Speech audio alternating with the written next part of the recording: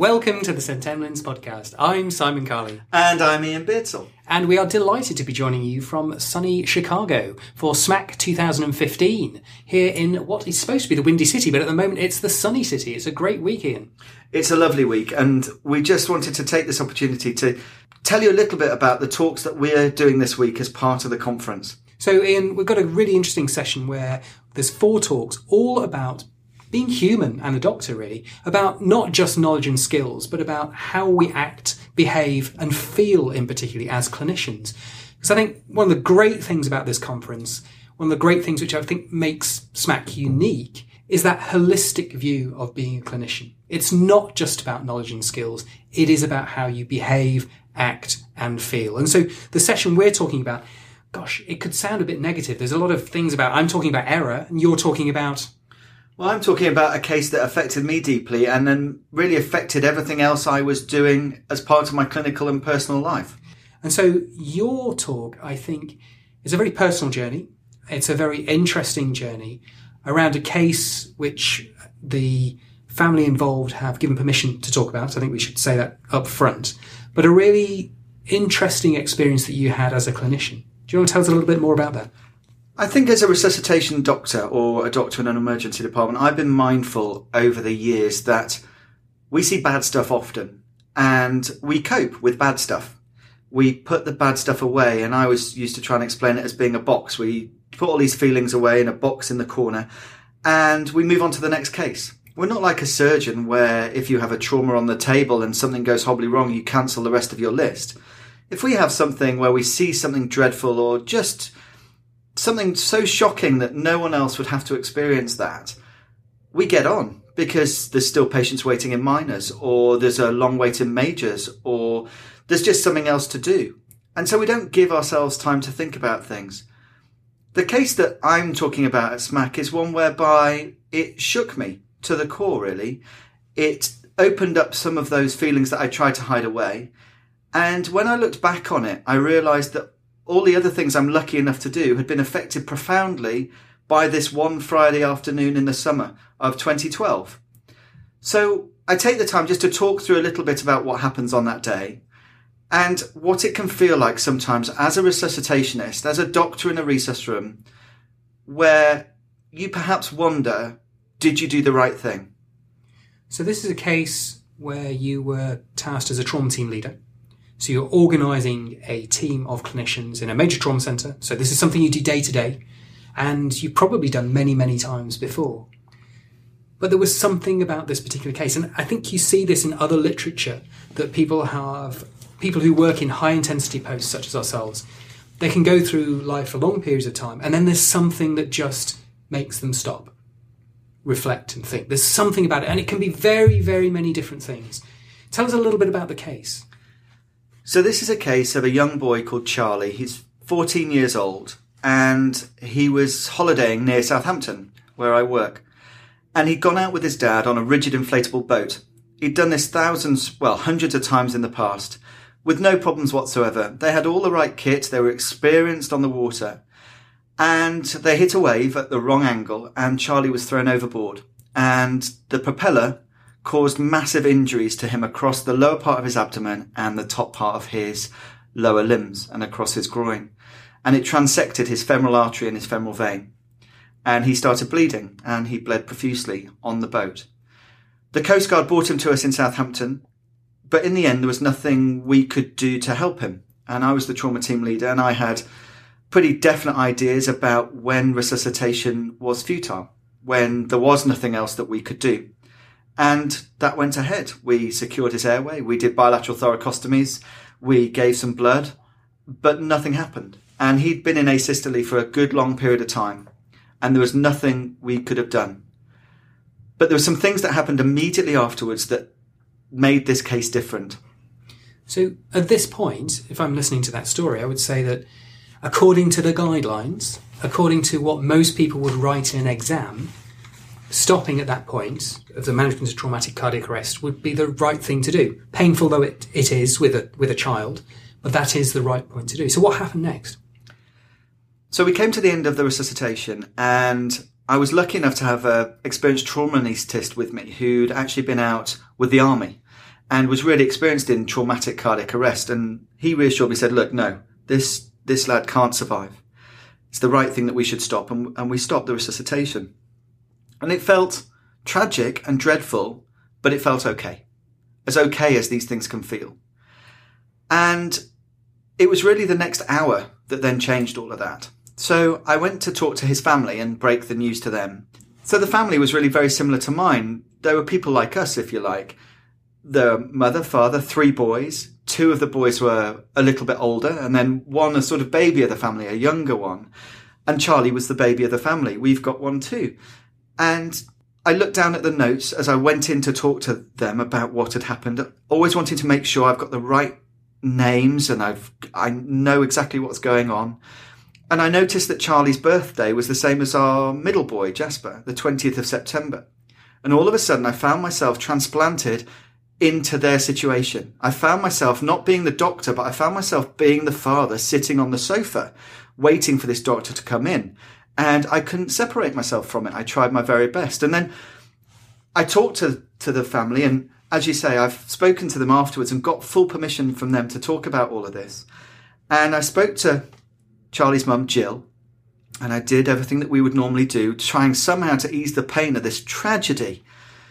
And I said, I don't think Charlie would have felt any pain. And I truly believe that. And in her grief, in her distress, she looked at me straight in the eye and she said, you don't know that. And that shook me as well, because normally people just agree. They say, no, thank you so much, doctor. That's really reassuring to know. But she challenged me and questioned me, and I started challenging myself. So I had this parallel vision of me being the family. It all sounds a little bit crazy, but this is what happened. And then Jill, his mum, challenges me. I then went off to my office and I wanted just a bit of quiet time. And one of my colleagues came in, who'd been at the resuscitation, and we talked a bit about it. He seemed to be agreeing with what we'd done. And then he said what I described in my talk as the 7 words that changed everything. Because what he said to me was, do you think you stopped too soon? And this was the phrase that then came to become an obsession for me over the next months and years. And really one I've only just sort of started coming to terms with. And I think it's one that we all have in resuscitation, where we make those difficult decisions. Is there ever more that we could have done? And that was the thing that I struggled with about this case. And so, again, objectively, I could say to you that that's just a positive reflection. And we should always reflect back on cases and say there's something more that we could possibly have done. That's how we learn. But I think what you're describing, and again, I've seen examples of this myself, is when there is an emotional connection, or there's just something about this which makes a difference.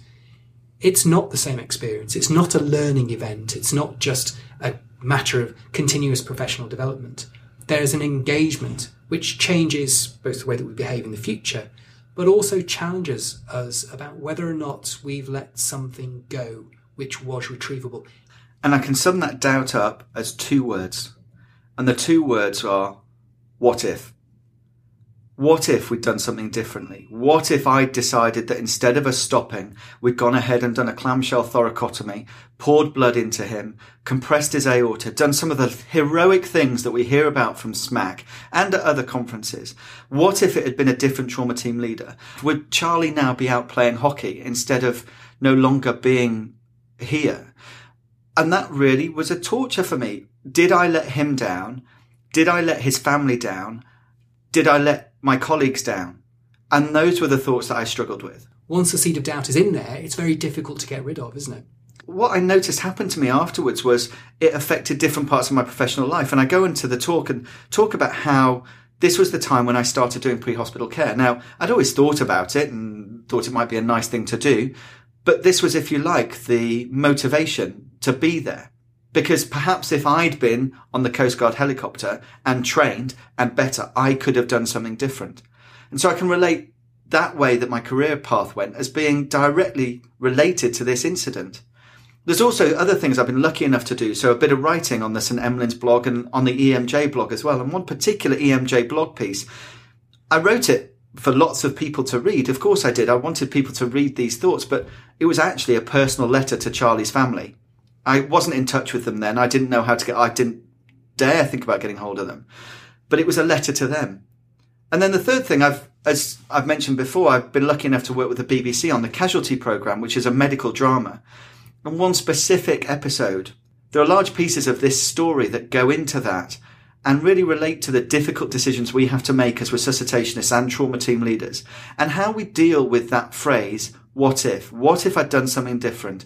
What if I'd been better? What if? What if? What if? And I could see that this case itself was getting into all different aspects of my life. And each week I'd start Googling to find out whether things had happened, and I followed what had happened to Charlie's family, and it became a bit pathological, really, but I can only recognise that now. But I'm sure this is things other people have done. The internet is great for many things, but it does give us an instant access to information. So I knew where Charlie went to school. I knew that he played hockey. I knew about his parents. And this whole case started to subsume me in a way that no other case really had in the past. I think you're describing an experience which will chime with many people who are listening. Certainly if you've been playing the game for long enough, and listening to you now, it's just giving me flashbacks, and don't feel bad about that. I think it's important that we all recognise that this isn't something which is an Ian Beardsley issue. This is something which will happen to pretty much all of us, or certainly any of us who've got a heart and soul. This will happen at some point, I'm sure. You've been through this, and you're going to talk about it in detail on the day. And I think when that's shown online through the ICN podcast and the SMACC podcast, it's going to be a must watch. What's your advice, having been through this, to somebody else who finds themselves in that position? I think I came to deal with this in two different ways. And I wouldn't necessarily say that this is how others should deal with it. This is just how I've come to be at peace with what happened, really. The first was doing what you've done throughout our discussion today, which is putting some objectivity onto the case itself. And the key to that objectivity came for me when the post-mortem report came through. Now, in the UK, especially if a child dies, these processes can take months, sometimes years to come through. And Charlie's post-mortem report came as a surprise into my inbox at work not that long ago. It was literally within the last year, so a good year and a half after the case had actually happened. And nervous as I was to read it, and I really did get anxious turning to the last page where they put their conclusions, once I'd read it, it reassured me that he had life-ending injuries. And it didn't matter what I'd done, what I'd said on the day, how the team had performed, Charlie would die from those injuries, no matter who was there. And I found that objectivity really reassuring. Now, other colleagues had tried to give it to me, but somehow it being written on a piece of paper was helpful. The second thing that helped me come to terms with it was actually meeting Charlie's mum, Jill. It's still actually quite hard to talk about, but when it came to thinking about my talk, I really wanted to be able to use this exact example and talk about it. I didn't want to say, I once had a case and make up the details because of confidentiality. I wanted to be able to relate it to this experience. And so I wrote to his family, to Jill and Simon, his mum and dad, really anxious and nervous. It's one of the hardest letters I've ever written. And for them, I don't think it was a particularly easy letter to receive either. But the combination of that and some emails was that I met with Jill in London a few months ago, and we chatted for about an hour and a half over coffee. She was interested in why this had affected me so much. She said, and ironically, this may chime with people just as much as anything else, you see this every day. Why was it that Charlie's case affected you so much? And I think that's a good question. And I tried to explain in the way I've explained here. And then I talked to her a bit about how she's dealt with it. Charlie was clearly a gorgeous, gifted, delightful boy. And I'm sad I never got to know him. And how they've dealt with him dying, I can only imagine. But the key thing she said to me, which relates to all of our practice in emergency medicine, Jill said to me, life is random. These events happen through no fault of anybody's. They could happen at any time, day or night, and that's just part of what living is. That these events can't be planned, and we've got to move on and move through them. And somehow talking to her gave me the strength to move through. It was a strange change in our relationship. Really, I was supposed to be the one being strong for her, yet somehow she was the one supporting me. And it was those two things that have helped me in this case in particular. Ian, the story, the experience and the resolution, I think, is obviously a unique set of experiences for you and for the family, but will chime with other people who are involved in what we do. I think some really good learning lessons there. I think one of the other aspects is how this started as well. which was almost what sounds like a throwaway comment. Not a throwaway comment, but just one comment, which was almost certainly not intended to deliver the consequences that you experienced. And for me, as both as an individual who may be involved, but also as somebody who may be asked to feed back and give advice to people, I think there's some really important lessons there. And I know, I'm not going to tell you the case, I know that I have done that to somebody else with one phrase which profoundly affected their personal beliefs. And it was no intention of mine to upset them. But, I'm sorry. I've apologized many, many times. But it's very, very easy to do. And so another lesson for me from this experience is that if you are the person who's speaking to somebody who may appear to be pretty hard on the outside, but has had a bad experience, take time and think before you open your mouth.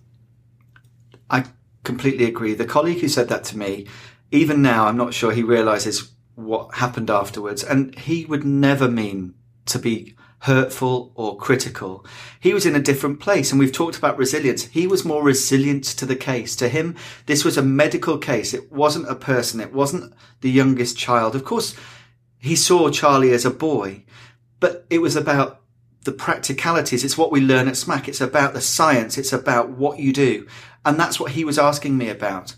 It wasn't intended to affect me in the emotional way that it did, but it's meant that I am now incredibly careful when I talk to colleagues about a case. I might be in a better place. I might be having a more resilient day. Things might be fine for me, but they might not be with the person that you're talking to. Be kind and be gentle, because you never quite know how these things are going to affect you. I wanted to share this story for different reasons. It might seem a little bit self-indulgent. It might seem a little bit selfish, because in essence, this is a little bit of therapy for me. I get to talk about this thing, and I do understand that. But the key I wanted to share was that I think that many people listening to this podcast will have what I would call a Charlie moment. And if you can prepare for that before it happens and you think about it now, I hope that when it does happen to you, because if you do enough medicine, it will inevitably happen to you, you are perhaps more prepared than I was. And you may be able to deal with the tragedy and the sheer horror that we sometimes see because you've given yourself the chance to prepare. And if I could say one thing about this whole episode, that's what I hope this discussion and the talk at SMACC will bring to others. Iain, I think there's a huge amount that we can reflect on there. It's definitely one of those podcasts I think I'm going to listen to again and then maybe revisit in a few weeks' time. And then perhaps in a few months' time. I think there's a lot to think about. The other thing I wanted to say at the end of the talk, just to finish off, was never underestimate what you do. We laugh and joke. We are hugely enthusiastic about emergency medicine and who we are and how we practice. But it doesn't matter what you do. If you're listening to this podcast, you're halfway there already. You care about what you do, and what you do is important. So just be the best you can be. Look after each other. It's how I always end every podcast. Look after yourself, because what we do matters. And I know that we can keep doing it as well as our patients deserve.